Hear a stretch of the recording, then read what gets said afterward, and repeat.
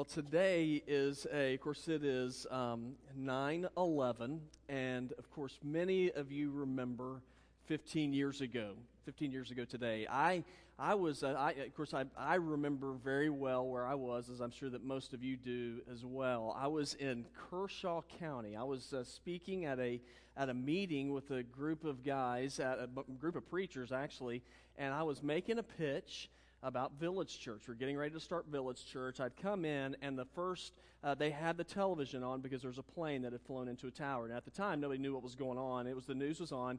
And so I came in and spoke, and the TV was up behind me. And the second plane came in and hit the other tower. And at that point, that was not a good time for a meeting. And so we just sat down and we watched what was going on, and it was surreal. It was just a weird experience, as it was for all of you as well, as we saw what was happening.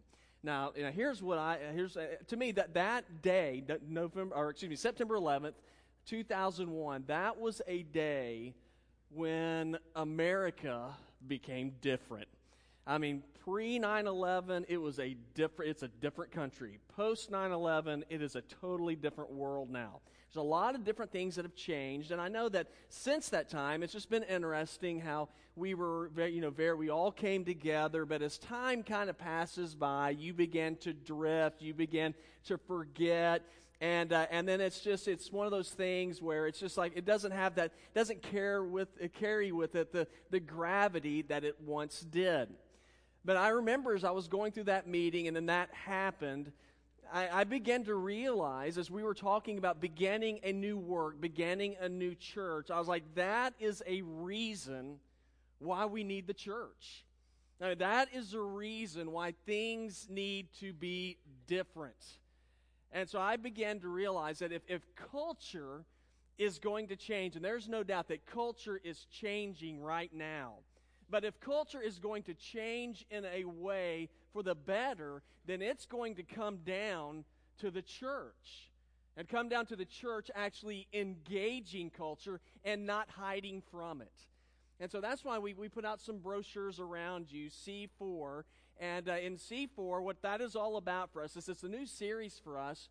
But we began to look as a staff, and we began to examine some things, saying, how in the world can we as a church engage the culture in which we are living and make a difference? And it came down to four basic things for us. What we believe God is calling us as believers, what God is calling us as a church to do, so that we can impact culture and be a light in a very dark world. And so those four areas where we believe God is calling our church to minister and to make a difference is in our community, on our campuses, in our care ministries, and then also through the civic process. Now, we're going to talk about each one of those different areas over the next couple of months, but today what I wanted us to do is just sort of do an overview and say, what exactly is C4? What is that all about? And what I discovered is as I looked into Scripture, and the Scripture we're going to be looking at today, we're going to see that Jesus was talking to his disciples about something that was very similar. Jesus talked to his disciples about engaging culture, not hiding from it, but actually engaging culture to where they would make a difference and change the world. That's a message Jesus shared a couple thousand years ago. But it's a message that still applies for us today. And God still has the same calling upon his people and upon the church to make a difference in the world in which we are living. Now, there are some times when I step back and I ask the question, are we making a difference?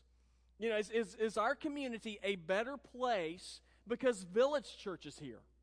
Now, I'm biased, but I'm also accurate. And I would say this, we are. We make a difference. Now, if we're going to continue to make a difference, though, there are some things that we need to do in order to stay on that track. And so that's why today we're going to look in John chapter 15. And so if you have your Bible, you can turn there. But John chapter 15, and we're going to look in a few moments at verse number 5. Now, what was going on in John 15, verse number 5, is Jesus was talking to his disciples about engaging culture, about making a difference where they live so that they could make an impact. And the principles he shares with them are principles that still apply to us today. And Jesus gave a very simple example. He said, listen, he gave the example of a vineyard, and he talks about how a vineyard can make a difference. And he said there's some principles. If you're going to have a healthy, successful vineyard, there are some principles that you need to apply. Okay, now we're not talking about a vineyard today, but we're talking about us. Same principles apply to us. If we're going to be healthy as a church, as believers, if we're going to make a difference, the principles Jesus gives today in our text are principles that matter to us today. So what are the principles that Jesus gives us to follow to engage culture? Here's the very first principle I see, and that is the principle of relationship. And this is seen, for me, it's very easy to see in verse number 5, where Jesus said this. Jesus said, I am the vine, and he said, and you are the branches. The one who remains in me and I in him produces much fruit, because you can do nothing without me. Now, if you go back to the very beginning of verse number 5, Jesus said, he said, I am the vine, and he says, those who are his followers, he says, you are the what? You're the branches. Now, that simple statement, it points out something very easy to me. It's pointing out a principle of relationship. There is a definite relationship between a vine and its branches. Now, a vine is important to the branches that are on it for a very simple reason. The vine gives life, right? If a branch is going to survive, it has to be attached to the vine. If a branch is going to produce anything, it's got to make sure that it's attached to the vine. And the same thing is true spiritually, and that's what Jesus is saying here. Jesus is telling his followers, he's telling you, he's telling our church, if we're going to engage culture, if we're going to make a difference, if we're going to impact the lives of people, he said, then first of all, the very first thing is you better make sure that you are attached to me. That's why he said, I am the vine and you are the branches. In John chapter 8, it says, then Jesus spoke to them again. He said, I'm the light of the world. He says, anyone who follows me will never again walk in darkness, but will have the light of life. So it's important for us to be connected to Jesus because he gives life. Now, if our church is going to impact culture, when I talk about the church, when I'm talking about the building, I'm talking about you. I'm talking about individuals, those of us who follow Jesus. If we're going to engage culture, it begins with this, that we are connected to Christ. That we follow him, that we are engaged with him, because if we are not connected to him, then we have no life. If you go back to verse number 1 in John 15, Jesus said, I am the true vine. That word true, it means the original. It means like the only. Now, there's a lot of stuff out there that is, that's counterfeit, that offers life, but it really doesn't give it. And so a lot of times we connect ourselves to a lot of different things that we think are going to bring joy to us, that we think are going to be sustaining to us, and what we find out is they don't last very long. But Jesus says, he says, you connect to me, he says, I'm going to give you life. And I don't just give it for a little while. He says, I give it for all time. He said, I'm the vine. He said, you are the branches. So if we're going to make a difference in our culture, we have to start off here. It begins here. We must follow and be connected to Jesus, not culture, but to Jesus above all else. Jesus said in Matthew 6:33, he said, seek ye first the kingdom of God and his righteousness, and all these things will be given to you as well. Now, in light of that, here's a very simple question for all of us. How are you connected to Jesus? Or are you connected to Jesus? Who leads you? When you make decisions, when you determine how you're going to act, how you're going to live, who gives you that information about what you're going to do? Now, some will say, I give that information to myself. I do what I want to do. I live in order to please myself. I'm in charge. Now, Jesus tells us, he said in life, he says, really, it comes down to this. There's really just two roads that you can travel down. It's in Matthew 7:13. It says two roads. So there's a broad road and there's a narrow road. Now, you get to choose how you're going to live your life. God doesn't force us to choose his way. He says you get to choose. He says, but if you're going to choose, you need to know that there are consequences with the choices you make. You travel down the broad road. Jesus says, hey, it's a lot of fun. It's going to be enjoyable for a while. But the end of that road is death. He said, my road, he goes, it's a little tighter, a little more narrow. He said, but my road ends up leading to life. So we have choices. What road are you going to choose? Now, just for a little bit of, hopefully encouragement for you to consider and to choose Jesus' road, let me tell you a little bit about the road that God has in mind for us and his thought process. What we learn is his thought process is a little bit bigger than ours. Isaiah 55:8-9 says, for my thoughts are not your thoughts, neither are your ways my ways, declares the Lord. As the heavens are higher than the earth, so are my ways higher than your ways, and my thoughts than your thoughts. So the question becomes for us, will I follow the one who sees the big picture, or will I follow myself who's only able to see what's right in front of me? Now, I think the obvious answer is it's always better to follow after one who's able to see things from a different and a bigger perspective than I do.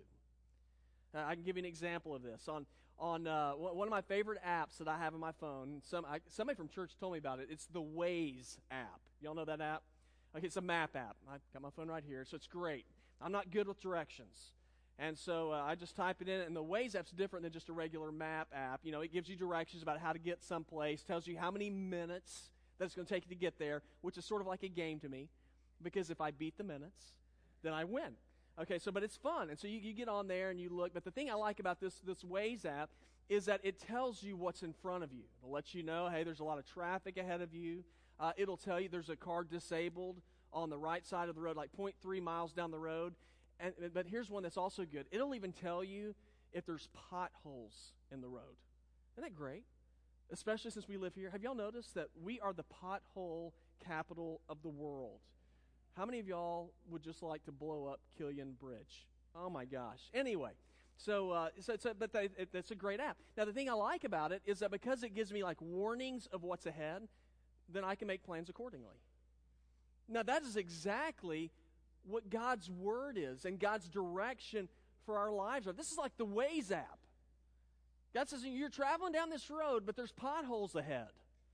And if you continue on this road, your life, your car is going to be disabled. And so he gives us direction for how to live. Now, that's why I love Jeremiah 33:3. God told us, said, call to me.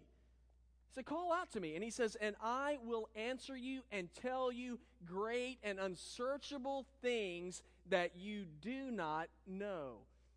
But that's only going to happen when we connect and place our hope and our faith in Jesus. So if we're going to, guys, if our church is going to engage community, we have to engage Jesus first, because he is the one who lays out the map for us in how we live and the choices that we are to make. So I see some principles here to help us engage our culture. It's, first of all, there's a principle of relationship, but then here's the second principle, and that's the principle of production. He says, now you have a relationship with me, and there's no doubt that if we're going to engage culture, it begins with us personally connecting with Jesus, following him, and trusting our lives to him. And when we do that, there's something that happens. We begin to produce. And that's what verses 5 and 6 point out. Jesus said, I'm the vine, you're the branches. He said, the one who remains in me and I in him, notice what it says, he will produce much fruit, because you can do nothing without me. He says, if anyone does not remain in me, he is thrown aside like a branch and he withers. And they gather them, throw them into the fire, and they are burned. Now you might say, well, how can I know if I'm really connected to Jesus? How can I know that I am like a branch that is plugged into the vine?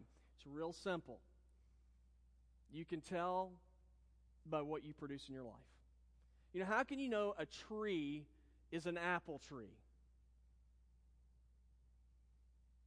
Kurt Thurston got it right. It's going to make apples, right? It's going to have apples hanging off it. How can you know a vine is a tomato vine? It's going to have tomatoes on it. How can you know a person is a follower of Jesus? Now, that one seems strange. Like, well, I don't see anybody walking around with fruit hanging off of them. I mean, that'd be nice, wouldn't it? Oh, that guy's a Christian. Like, he's got a big apple hanging off of his arm. And it's not the way that it works. But you do, by what you have in your life, by the way that you live and the way that you act, there are things where you look and say, oh, that guy's a follower of Jesus. You can tell by the way that he lives, by his actions in his life.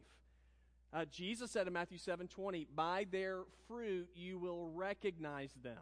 So what are some identifying marks of a person or a church that is connected to Jesus?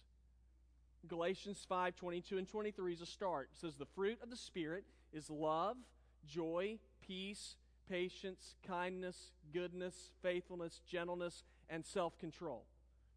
It says against such things there is no law. So you look, so are these things being produced in my life? Are these things that when people look at me, they see these things happening in my life? Okay, that is a sign that you belong to God. Here's another one. That you are going to look into God's Word and see what Jesus says, what He commands, and you're going to follow it. Jesus said in John 14:15, He said, if you love me, you will obey what I command. Doesn't say, hey, I'm going to pick and choose what parts of Scripture that I think that are applicable and the other parts I don't like, I'm not going to do it. It says that if you belong to God, that you're going to look at the commands that God gives in His Word, and you're going to follow them. Obedience is a sign that you belong to Jesus. So the question for us is, are we doing that? Are we producing this kind of fruit in our lives? Jesus says this as well. You will also produce disciples. The last thing Jesus told His followers, He said, I'm leaving now, but here's what I want you to do. I want you to make disciples, to make followers of Jesus. Okay, so I see these things. The Bible says that if we follow Him, He says that we are going to produce His fruit. Does Village Church do that? And I look over the last 14 years, and let me tell you what I've seen. I've seen, and I'm not, this is truthful, I've seen hundreds and hundreds and hundreds of people become followers of Jesus through people like you. I look over into our student ministry and our children's ministry, and I see that every week they are being taught the things of God, how to live, what God's Word says. And I look at that and I think, man, we've got hope for a future. I look at some of the men and women in our church and what they do, and I see every year we have people who take their vacation and say, you know what we're going to do this year for vacation? We're going to go to Haiti. I'm thinking, man, there's better places. The people, they go to Haiti, and they go down there, and they build homes for people that don't have anything. And our church, we give money in order to educate people in a place where there's over 80% unemployment. I look at our V Group ministry, and I see people that are in those V Group ministries, and I've seen marriages that have been broken and destroyed, and I've seen that through the ministry and through people praying for them, those marriages have been restored and healed. Now, do we produce fruit? And I say absolutely. But let me say this. I believe God is calling Village Church you to more. I really believe that. Y'all, as we are living in a very dark world, and I'm Mr. Negative guy, it is black dark culturally in our country today, but here's the good news. The darker it is, the brighter the light that you will shine. And how are we going to shine that light? In C4. We want to do it in ministering in our community, in our campuses, in our care ministries, and through the civic process in our church. Now through the next the next couple of months, we're going to address each one of those issues. Just giving an overview today. But you might look at that and say, I feel like that withered branch that Jesus was talking about that's fallen off of the tree. I don't think I can do a whole lot. Well, let me share with you some good news. Did you know that in horticulture there's something that is known as grafting? That you can take a branch that is broken and you can graft it back into the vine.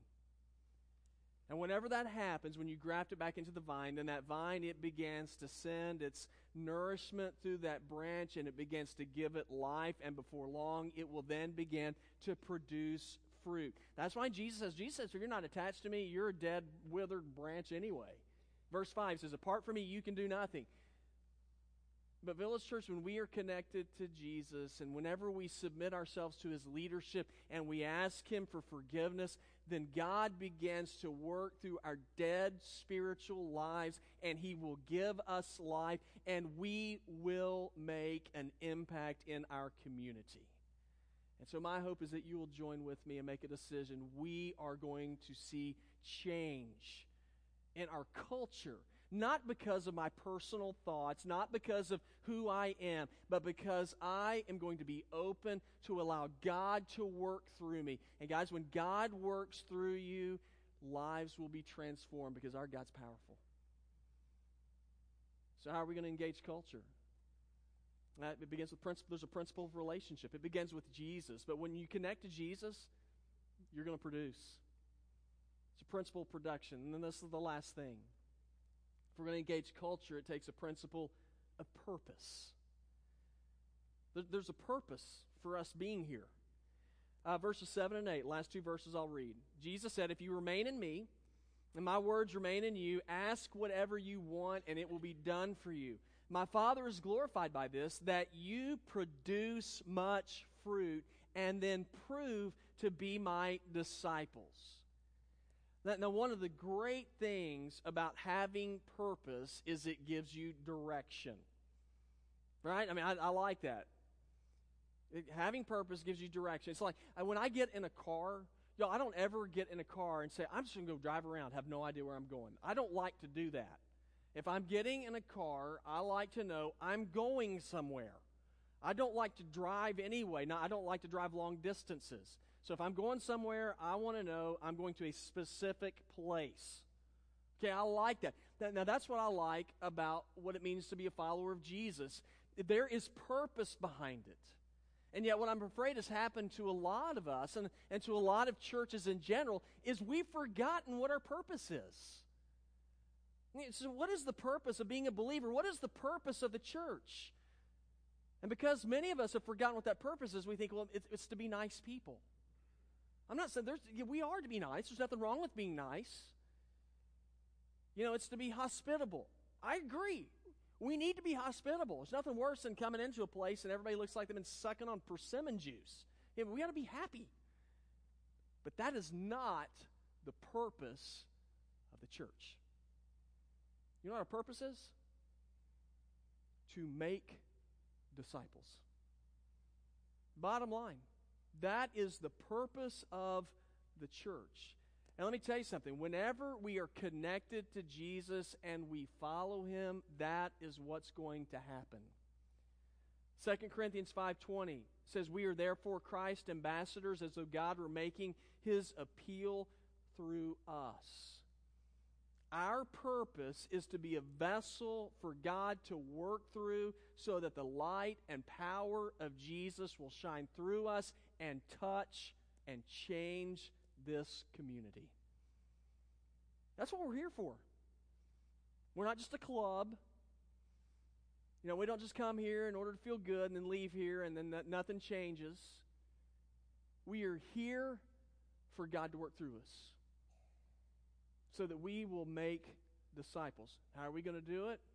4 ways. This church, we're going to do it in our community. We're going to do it through our campuses, our care ministry, and we'll do it through civics. All right, so we're going to do that. You might say, well, why do I want to do this? Why would we want to do this? Try to explain it like this. There was a famous violinist named Franz Kreisler, world-class violinist. He never had much money because he would always spend it. He found a violin that he really wanted to have, and he tried to buy it. He didn't have enough money to buy it, and the guy said, I'm not going to sell it to you. And so he said, well, since I can't buy it, would you mind if I just played it one time before I leave? And the guy said, sure. And so he sat down with the violin, and he began to play it. World-class violinist. As he began to play it, the guy who owned it was moved because of the beauty of the music, and he had tears in his eyes, and he looked at Kreisler. He said, just take it. He said, that violin needs to be heard by the world. And they're not going to hear it if I have it. But if you have it, they'll hear it. Church, that's us. We have the message of Jesus. And the world needs to hear it. And you and I need to play it. We have the message. We have the message of forgiveness, the message of hope. We have the message of eternal life. We have the message of redemption. We have the message of people who are broken, who can be restored by the power of God. We have the message. And as a church, we've not been called to be spectators. We've called to engage. And that's why over the next couple of months, we're going to talk about how, as a church, we are going to engage our culture. Because let me tell you something, there needs to be more Jesus in the culture in which we live. You see, God hasn't called us to hide. He hasn't called for us to say, hey, my faith is just to be private. He says you are to live your faith. And you are to engage culture. And if we're going to do it, there's some principles to follow. Principle of relationship, it all begins with Jesus. You connect with Jesus, then there's going to be the principle of production. There's going to be fruit that comes from us living for Jesus. And there's a principle of purpose. And we have a game plan to follow. We are called to make disciples. Okay, so in saying all that, let me close with this. My challenge for you over the next couple of months is that you will join with me in saying that we are going to be a people and we're going to be a church that will engage culture. Because we want the world to be different. We want the world to know Jesus. And I believe this. I believe as we do that, as we make a commitment to do that, our church will make a greater impact than we ever dreamed that we could. So, next couple months, what are we going to do? We're going to talk about 4 C's. As we talk about those 4 C's, the goal is that each of us, that we're going to pick a C and say, that's going to be mine. That's where I'm going to plug in. That's how I'm going to serve. That's how I'm going to engage culture. And I believe as we do that, we are going to see the greatest days, the greatest impact that we've ever seen before. And so I'm excited about it. You are here for a reason. You're here on purpose. This church is here on purpose. And it's here during this time for a reason.